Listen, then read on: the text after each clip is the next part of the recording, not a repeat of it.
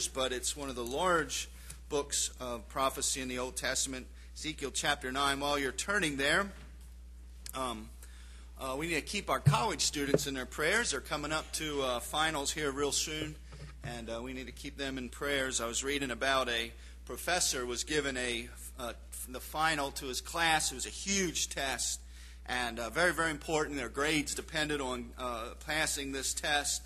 He gave out the test to all the students. He went back, sat at his desk, waited, and it was like 2 hours to take the test. And finally, it was all over. The students started handing their tests back in, and he noticed that one of the students on the test had attached a $100 bill to the test, and there was a little note that said, $1 per point. You know what he's trying to do. He put it. Well, the next day, the professor handed the tests back, and the student that put the $100 bill on his test that said $1 per point got his test back, and on there was $64 in change, and it said $64 change. And he only got a 46 on the test, and I thought that was a funnier joke than that. But it lost something in the translation there. So we'll try harder next week. Like the one preacher said, you don't pay much, you don't get much. So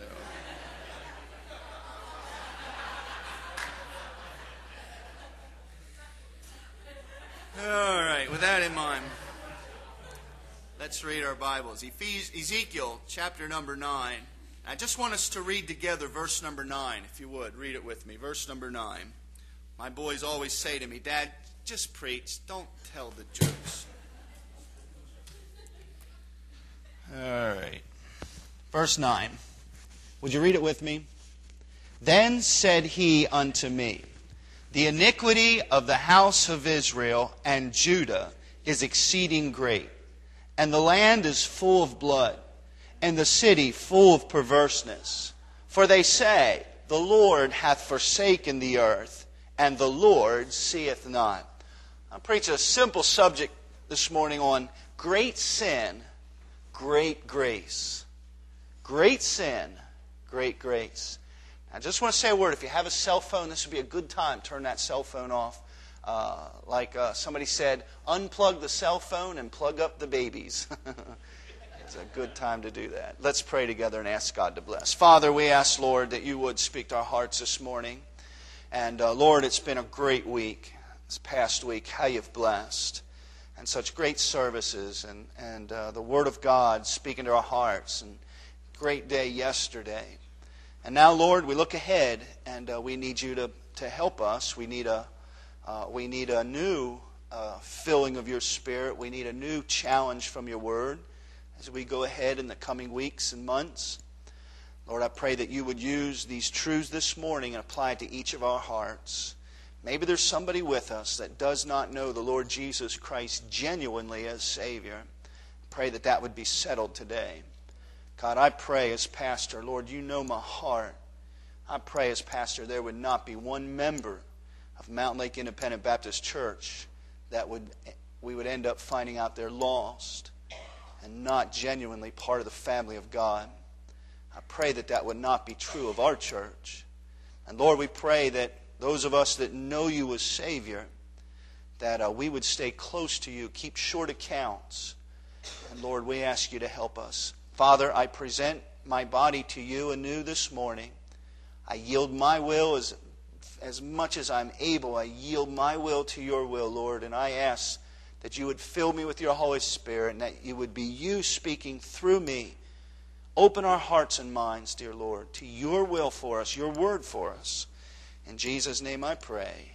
Amen. There is a world of difference between having the facts of the gospel in my head and having the truth of the gospel in my heart.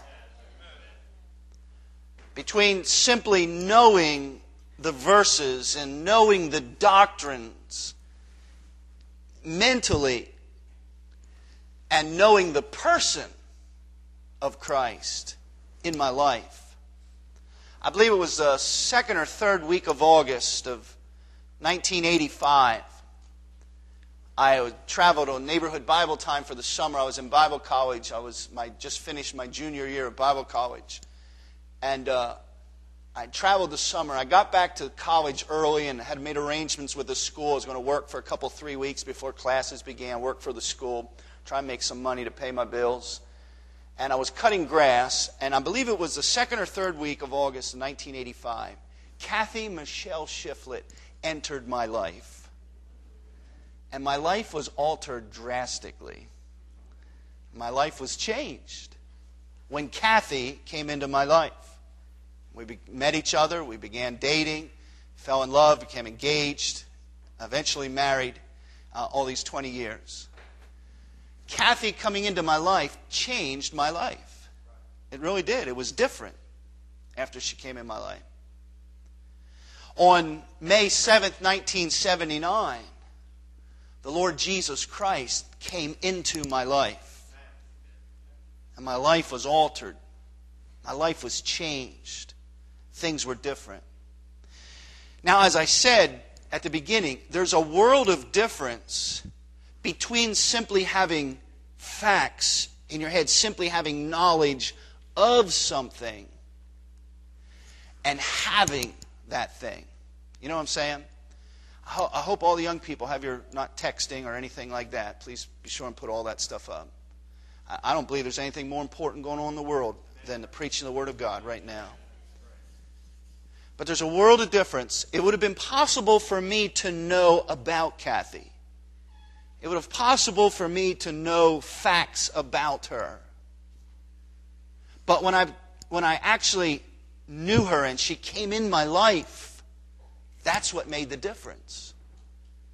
And the difference between having facts in our head and knowing the right answers and being able to repeat the doctrines about Christ, that's one thing. It's something completely different to have Christ in my life. To have Him, the truth of Christ in my heart. In fact, the difference between the two is not just a world of difference, it's the difference between heaven and hell.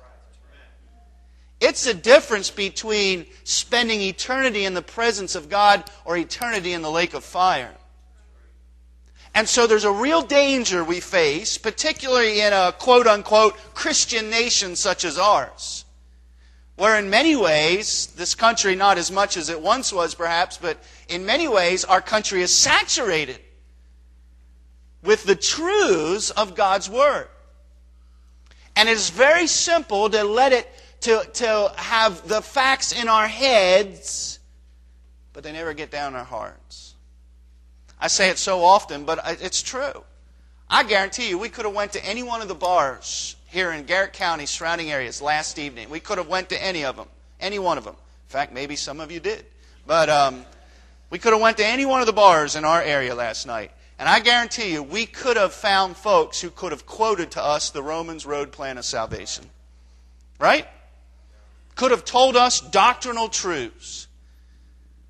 It's in their head, but it's not in their heart and life.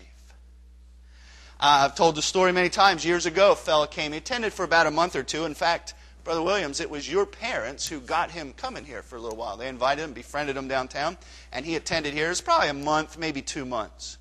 Came Sunday mornings. I think he might have come a Sunday night or so. We had talked to him and tried witnessing to him, and I don't remember what all he said, but I do remember one experience. We had a Sunday school lesson. They were in Sunday school, and I don't remember what I taught on. But after Sunday school was over, he was very distressed. And he came to me, and we stood back in the lobby on the right side, just outside the door. I remember very, very clearly, and I could tell you his name, where he lives. And he came up to me, he said, Pastor Leatherman. He's a very dignified man.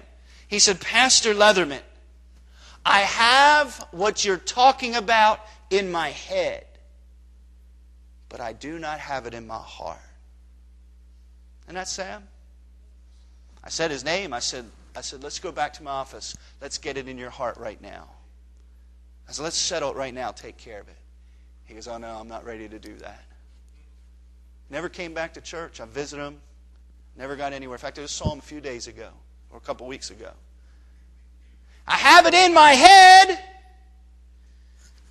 it in my heart. And as I said, it's a very real danger we face in our churches, where we have the facts, we have the verses, we have the truths in our heads, and we know them, and we can put on the show, and we know how we're supposed to act, and we know how we're supposed to sit and wait to sing, and we know the songs, and we know the verses, and we know the responses, and we have it all in our head, but it never enters our heart, it never becomes real, there's no relationship with Christ there, and as a result, our lives are never changed. I think in a lot of cases, the rapture could take place, and some people's lives would never be changed. Holy Spirit be removed and never be changed. That's the case. That is what Ezekiel was dealing with in chapter 9 of Ezekiel and the surrounding verses. He's dealing with the nation of Israel, the southern kingdom, particularly the city of Jerusalem.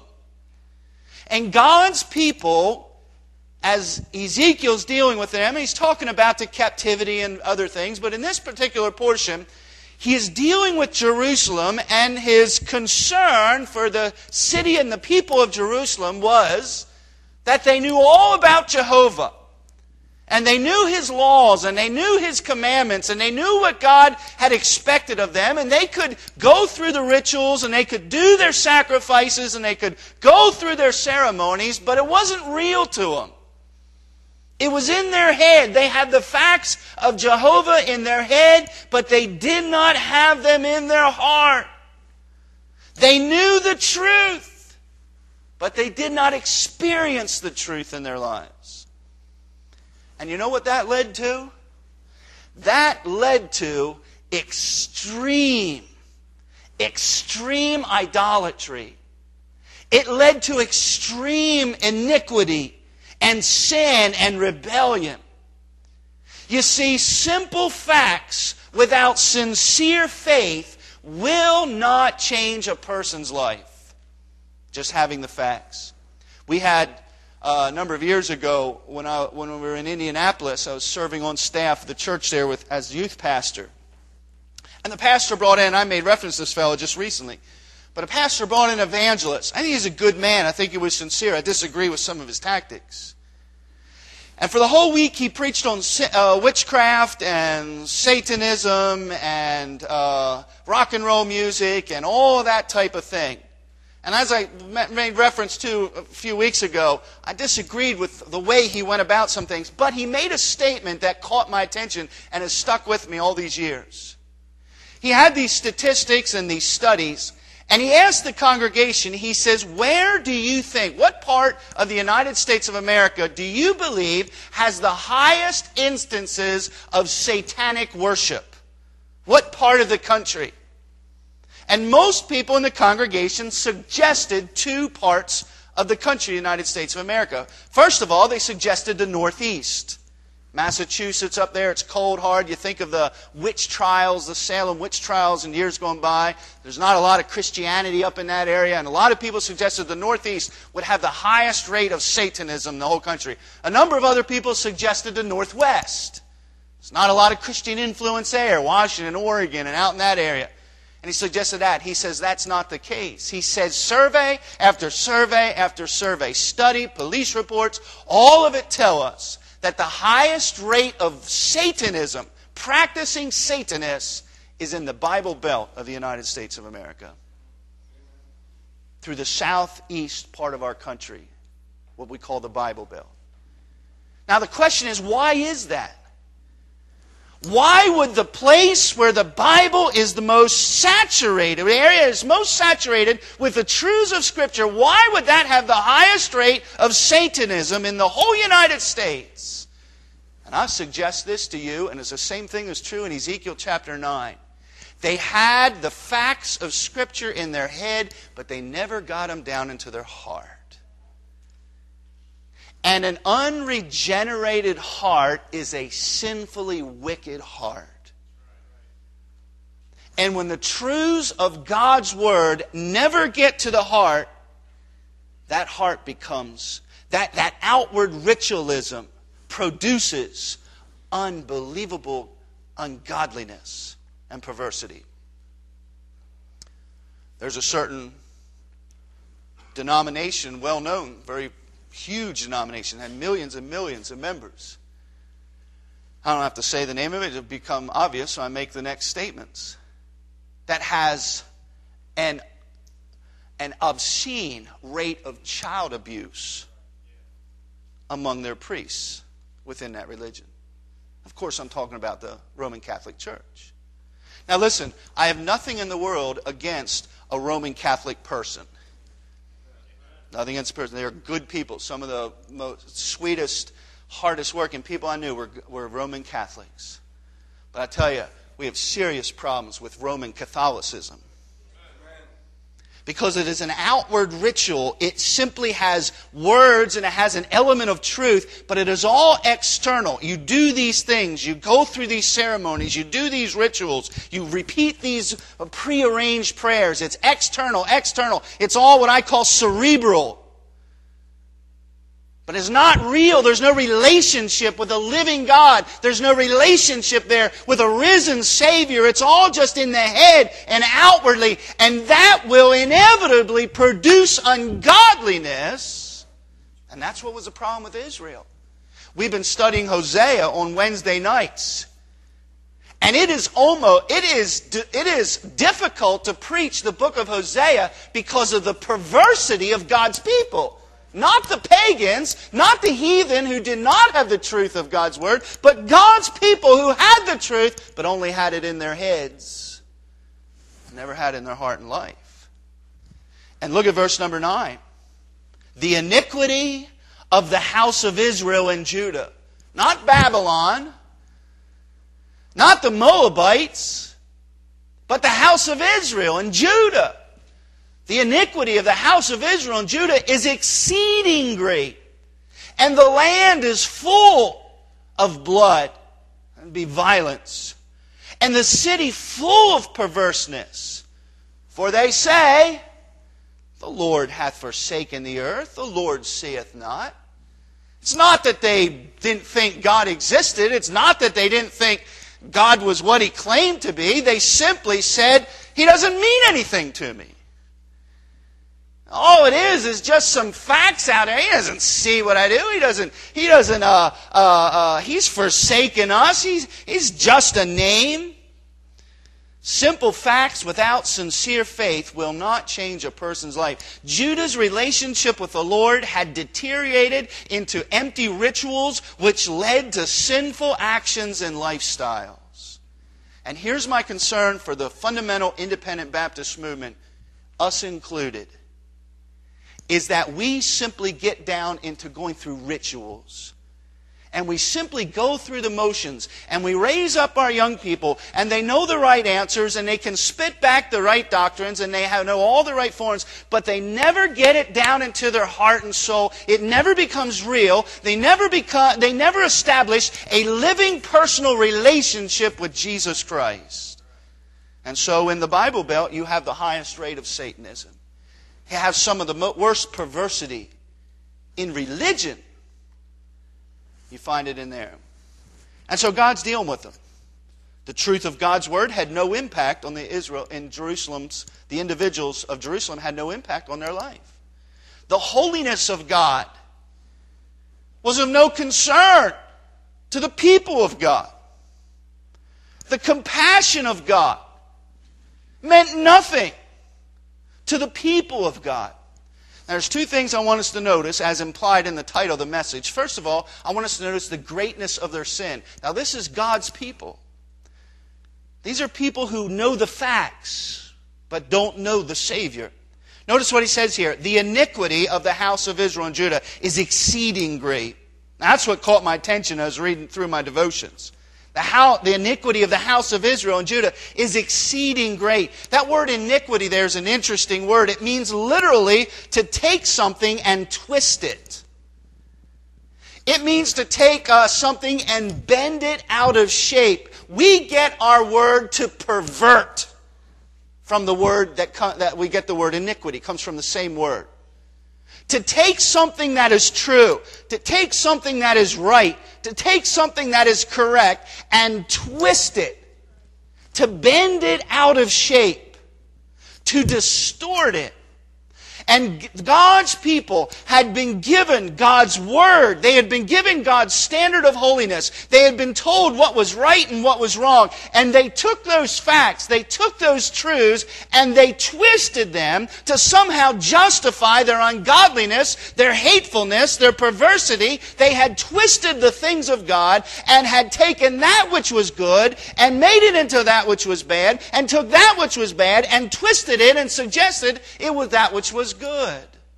I'm telling you, we live in a world of iniquity. Our society, the American society, and the society no doubt in Europe, and society throughout all the world, has a tendency, and we live in a world where they take that which is good, they say it's bad, they take that which is bad, and they say it is good, and if all we have is the facts of God's Word in our head, we will end up doing the exact same thing. And there are things being done in the name of Christ in churches in the United States of America that 15, 20 years ago, everybody knew they were wrong. But here's the thing. The truth was just in their heads. It wasn't in their heart. There was no living relationship with Christ, so they're able to take that which is good and twist it around.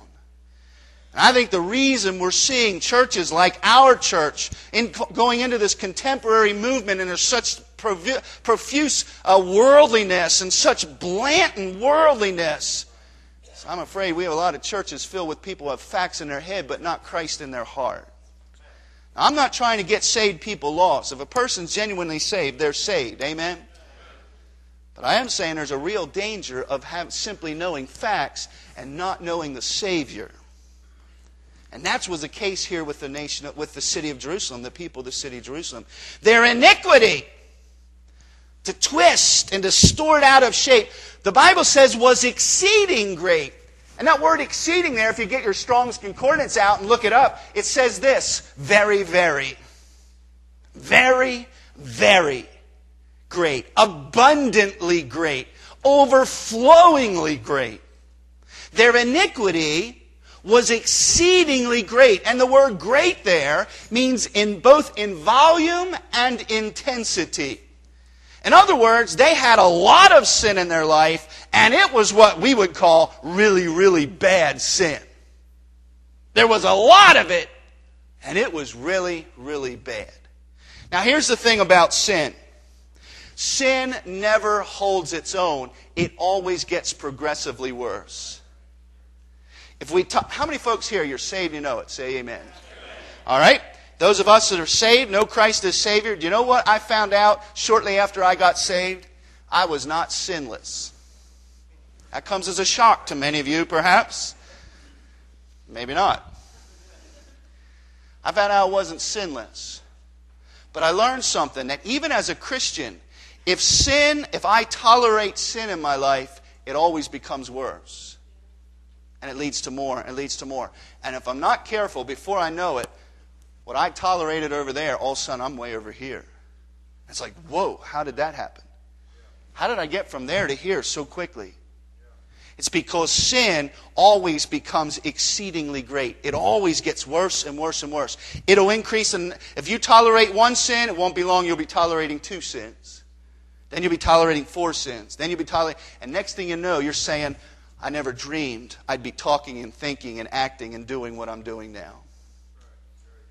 Their sin became exceedingly great. And that's the nature of sin. It is difficult to put into words how sinful God's people had become here. Now, outward religion and facts in the head do not deter sin. As I said, as I've been pointing out, some of the most ungodly things have taken place and been committed by people who know the Bible well. And we need to understand that. Just because we know verses, I had a person say to me one time, man, I know all these verses. Why am I being tempted in these areas? I said, because the problem isn't with our heads. The problem is with our what?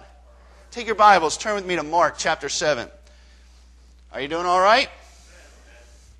Turn with me to Mark chapter 7. If you have your old Schofield Bible, it is page something. 1054, if that helps you. Mark chapter 7. I want to read several verses here, beginning in verse number 1. How many people are familiar with the Pharisees? How many people are familiar with the Pharisees? I don't mean the ones around today. I mean the ones in the Bible. Notice verse 1. Then came together unto him the who? All right, here we go. And certain of the scribes, which came from where? All right, same city that Ezekiel's dealing with just a number of years later. And when they saw some of his disciples eat bread with defiled, that is to say, unwashed hands, they did what? Found fault. Can I just throw a little footnote in here? It is, if you read your Bible carefully, it is only the Pharisees that ever find fault in the Bible.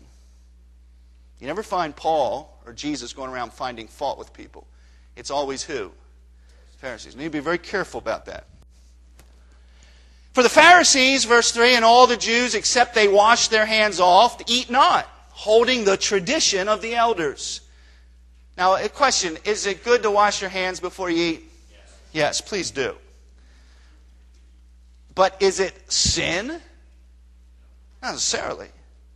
I mean, it may not be the healthiest thing in the world, it may not be smart, but you can't say it's sin. Well, the Pharisees had put this external thing to such a degree that you could not be right with God unless you washed and did all these series of things. So that's what's going on here. Look at verse 4. And when they came to the market, except they wash, they eat not. And many other things there be, which they have received a hold, as washing of cups and pots and brazen vessels and tables. My mom worked for years. She's always worked 4 or 5 jobs. And she worked for cleaning houses. Some of you ladies do that. She would clean a number of houses for wealthy people.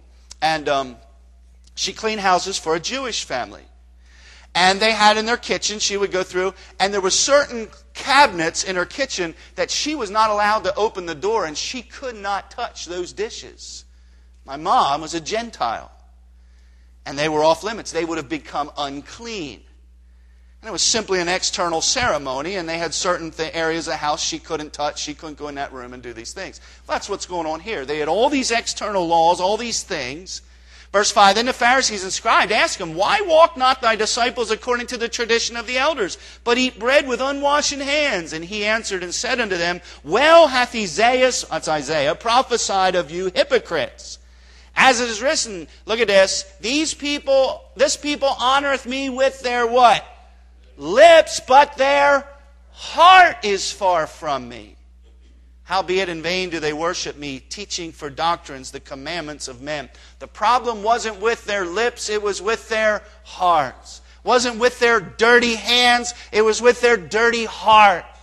It wasn't with their thinking, it wasn't with their ceremonies, the problem was with their heart. In fact, if you come over to verse number 18, look what Jesus says. And he saith unto them, are ye so without understanding also? Do you not perceive that whatsoever thing cometh from without and entereth into the man, it cannot defile him, because it entereth not into his heart, but into the belly, and goeth out unto the draught, purging all meats. And he saith, look at this, that which cometh out of the man, that defileth a man. From within, out of the heart of men proceed evil thoughts, adulteries, fornications, murders, thefts, covetousness, wickedness, deceit, lasciviousness, an evil eye, blasphemy, pride, foolishness. All these evil things come from within and defile the man. The problem is with our hearts. That's why you stand in the back and folks will go out, shake hands, and say, good message, Pastor, good message, Pastor. I say, thank you. And I appreciate when folks say that. I think all my messages are good messages. I agree with you. No, I don't really. But sometimes people say this, boy, preacher, you stepped on my toes today. Anybody ever hear somebody say that? Man, you stepped on my toes today. I have 2 problems with that statement. Number 1, I don't want it to be me stepping on your toes. I want it to be the Lord stepping on your toes. And number 2, if I'm hitting your toes, it's too low. We're aiming for your heart. Because it's our heart that is what will change our lives. If you get a squished toe, you might limp. But brother, the Holy Spirit squishes your heart, it'll change your life. The heart is the problem. In Israel and Jerusalem, Ezekiel's preaching to him, man, your iniquity is exceedingly great. You have all the outward appearances. You have all the outward righteousness. But man, your heart is full of bitterness and hatred and adultery and perversity. Your sin is so great. But yet they had all the outward appearances.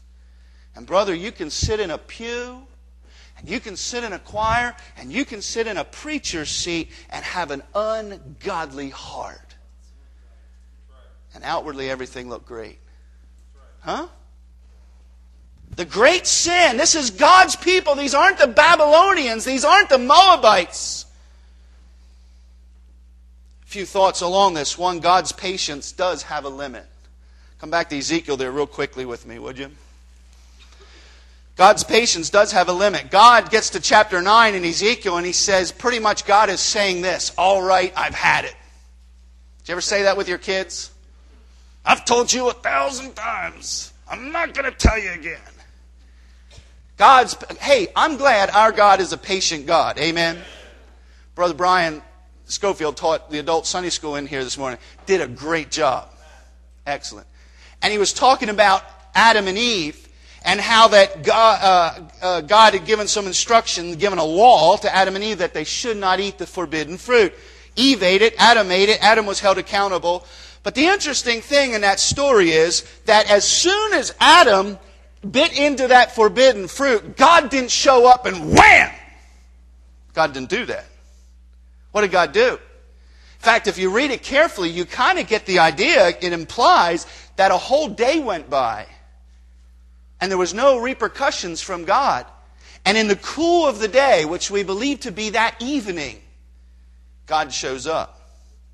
And he's just walking through the garden. And Adam's hiding. Now, why didn't God come down immediately to Adam and confront him about it? Because our God is a patient God. And I believe, this is Leathermanism here, but I have the idea from reading the rest of Scripture and what we've learned about God from Scripture, I believe God was giving Adam an opportunity to make things right, to come and approach God. So God waited till the end of the day, the cool of the day, and then God went out and approached Adam. Our God's a patient God. Aren't you glad? If God wasn't a patient God, none of us would be here. You know where we'd be? We'd be burning in hell right now. Now, God is a patient God, but God's patience has a limit. In Genesis chapter 6, and I believe it's verse number 3, God says this, "My spirit will not always strive with man." And in Genesis chapter 6, you have the situation. I'll make sure I have my scripture. Genesis chapter 6, verse 3, "My spirit shall not always strive with man." You have a situation where the world's iniquity had become so great that every thought of man was on evil continually. Every imagination of man. Violence filled the land, and God said to mankind, "That is enough!" God sent a flood. And God destroyed all of mankind, but for Adam and his... that's the Leatherman version of it. Except for Noah and his family. God said, that's it. God is a patient God, but there comes a point where He says that's enough. Let me just throw this out. If you're here this morning and you're not saved, not genuinely trusted Christ as Savior, thank God for His patience, number one. But you need to understand, God's patience has a limit. And when your heart stops beating and your body dies, God's patience is done. And judgment. It's appointed unto man once to die. And after that, what? The judgment. God's patience is done. God's patience is done. In Ezekiel chapter 9, verse 1, God says that's enough. And He sends some angels, I believe, and they start going through and they start slaying men, women, and children. It's done. I've given you opportunity. I've given you year after year after year opportunity to be saved. I've given you opportunity to make things right. You've got all the truth in your head. You've got all the knowledge in your head, but it's not in your heart. You've never taken it to heart. You don't have a relationship with me. It means nothing to you. You're living an ungodly life. That's it. The greatness of their sin. brought the judgment of God upon him. By the way, man cannot blame God for his sin. That's what Calvinism does. You understand what Calvinism is? The teaching of Calvinism, which, by the way, is running rampant in Baptist churches in America today. Calvinism says that everything is ultimately, when you boil it down to its most basic teaching, everything is ultimately what it is because God has determined it to be so. And that logically leads to the conclusion that Adam sinned because God determined Adam would sin. It ultimately makes God responsible for sin. Listen, our God is a holy God. He does not sin. He does not cause man to sin. He cannot be tempted with evil. Neither tempteth he any man. God has given man a free will. And man's free will in no way diminishes the sovereignty of God. In my mind, man's free will exalts the sovereignty of God even greater, where God is able to deal with a man that has free will. Calvinism says God can't deal with a man that has free will. So God has to program everything out for him because He couldn't be God if man had a free will. I'm telling you, God is God. And man has a free will. And no man can stand before God and say, God, you predetermined that I would act this way. We're held responsible. And so Ezekiel, as he confronts the city of Jerusalem, the people of God who had gotten to where the truth was just in their head and there was no reality in their heart, he says, listen, God has been patient with you, but His patience is up. You cannot blame God for your sin. You must accept responsibility for the fact that the truths are only in your head and not in your heart. And by the way, let me throw this out. All sin is great. Well, Brother Leatherman, I'm not perfect, but I ain't that bad. I mean, it's incredible. In the jail in Indianapolis, a murderer killed a couple people. He said, well, I didn't kill as many as the guy down the hall from me.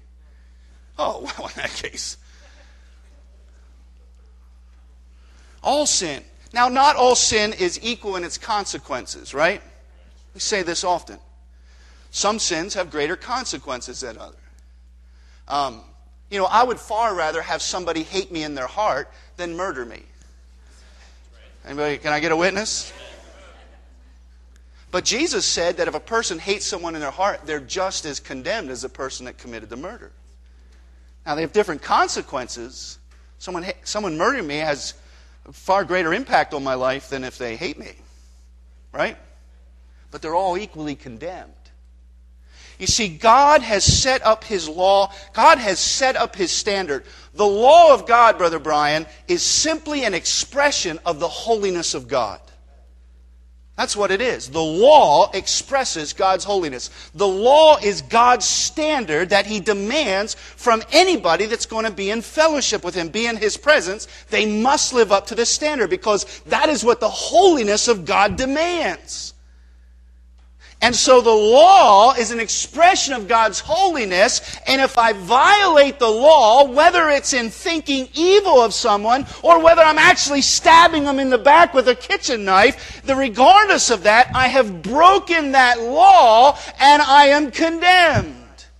It's like a chain. Suppose you have a chain, you're hooked to a harness, and you have a chain, and that chain is what the standard that keeps me from dropping into the bottomless pit. That chain is the holiness of God. And some links are very big. The greatest commandment is that thou love the Lord thy God with all thy heart, with all thy soul, with all thy mind. That's a huge link. And that you love your neighbor as yourself, that's a huge link. But there's also some smaller links in this chain that's holding me over this bottomless pit. This standard that's necessary for me to have fellowship with God. Some of those smaller links have to do with maybe how I spend my money, my tithe, maybe how I dress, or friends I have. These are all commands, part of the commands of God that are expression of God's holiness. Some are big links, some are smaller links. But how many links does it take to be broken before I fall into that pit? Just one. No matter if it's a big one or a little one, if one link is broken, the standard is not lived up to, and I'm condemned.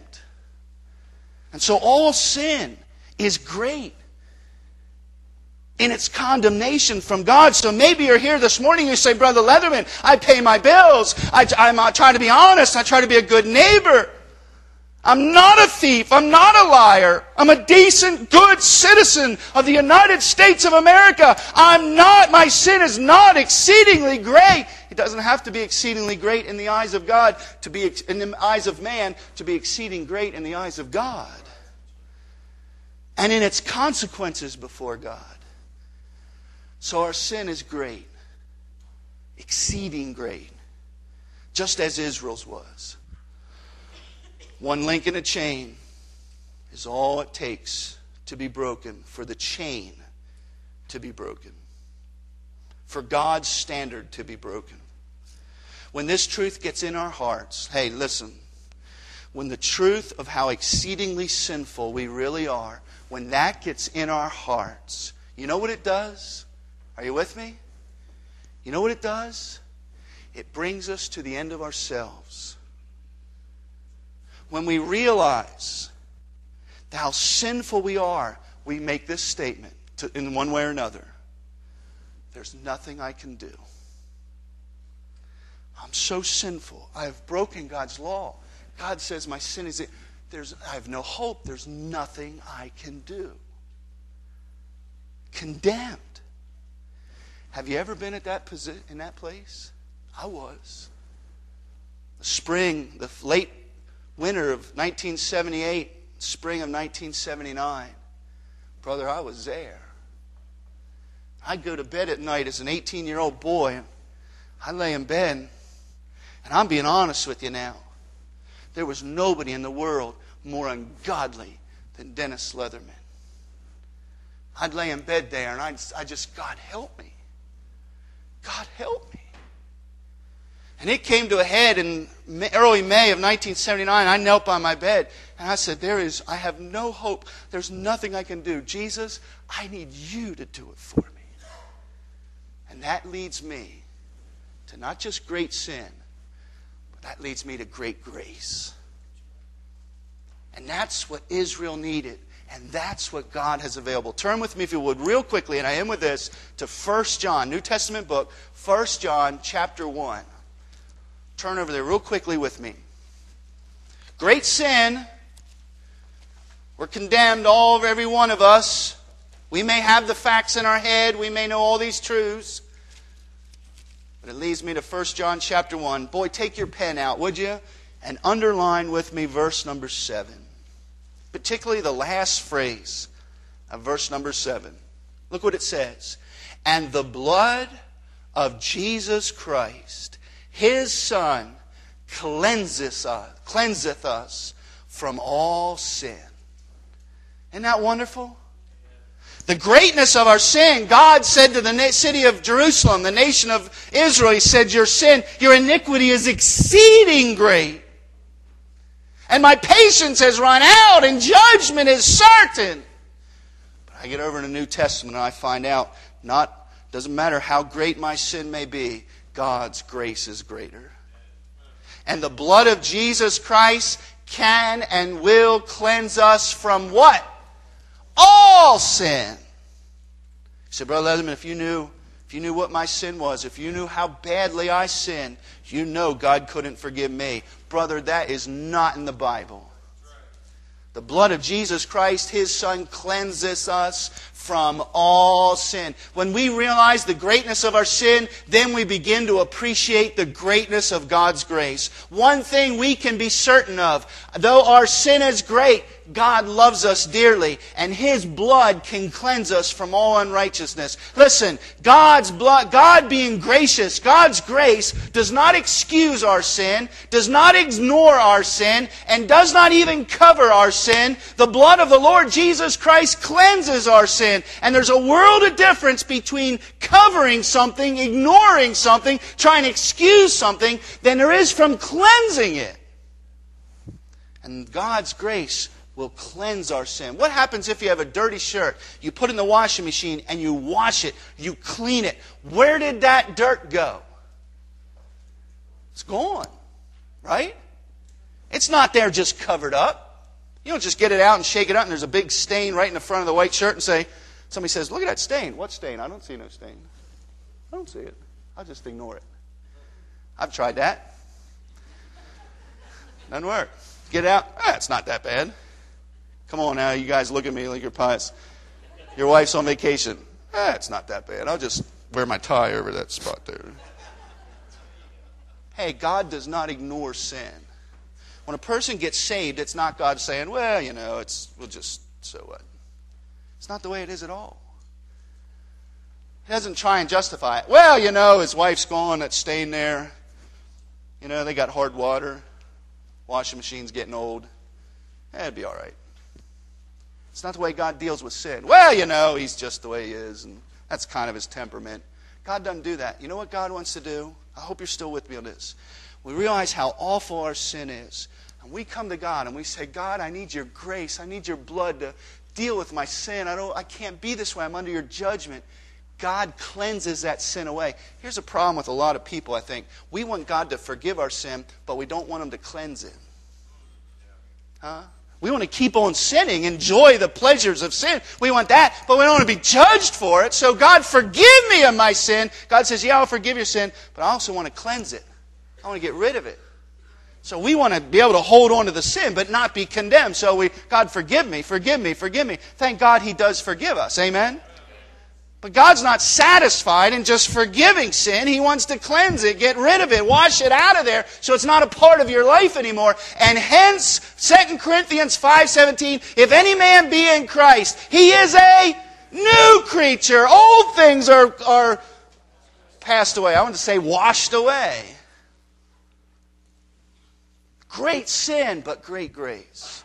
That tells me that the most hardened sinner, the most perverse person that you can think of, that you're praying to get saved, maybe a family member, maybe a coworker, somebody that God has laid them on your heart. It doesn't matter how wicked, how perverse they are, God's blood can cleanse them from all unrighteousness. God can save them and change them. There's people in this auditorium could stand up and testify that before they were saved, alcoholics, perverse, dirty mouths, perverted adulterers, and God saved them and changed their lives and cleansed them from all unrighteousness. God can do that. And if we don't believe that, our soul winning is down the tubes. If we don't believe that God can save the worst sinner in Oakland, then we might as well forget going soul winning. But I'm telling you, it's true. We go out and see people saved. So, great sin, great grace. The way to have peace in your heart is, first of all, accept the greatness of your sin. Say, yes, Lord, I'm not just not perfect. I am an exceedingly great sinner. And then accept by faith the cleansing blood of the Lord Jesus Christ. Two things. One, make sure you're saved. Amen? I'll be honest with you. I'm at the point now, Brother Creed, I'm not real concerned whether people join our church or not. Now, I'd love for everybody to join a church. I think everybody in Garrett County ought to be a member of Mount Lake Independent Baptist Church. But that's not my concern. My concern is that they come to Christ and get saved. Trust Christ. Get saved. So number one, make sure you're saved. And number two, if you are saved, my friend, keep short accounts. Jerusalem, that was God's people. Their fathers and grandfathers and great-grandfathers had seen God do some great things. But this is several generations later, and these people grew up.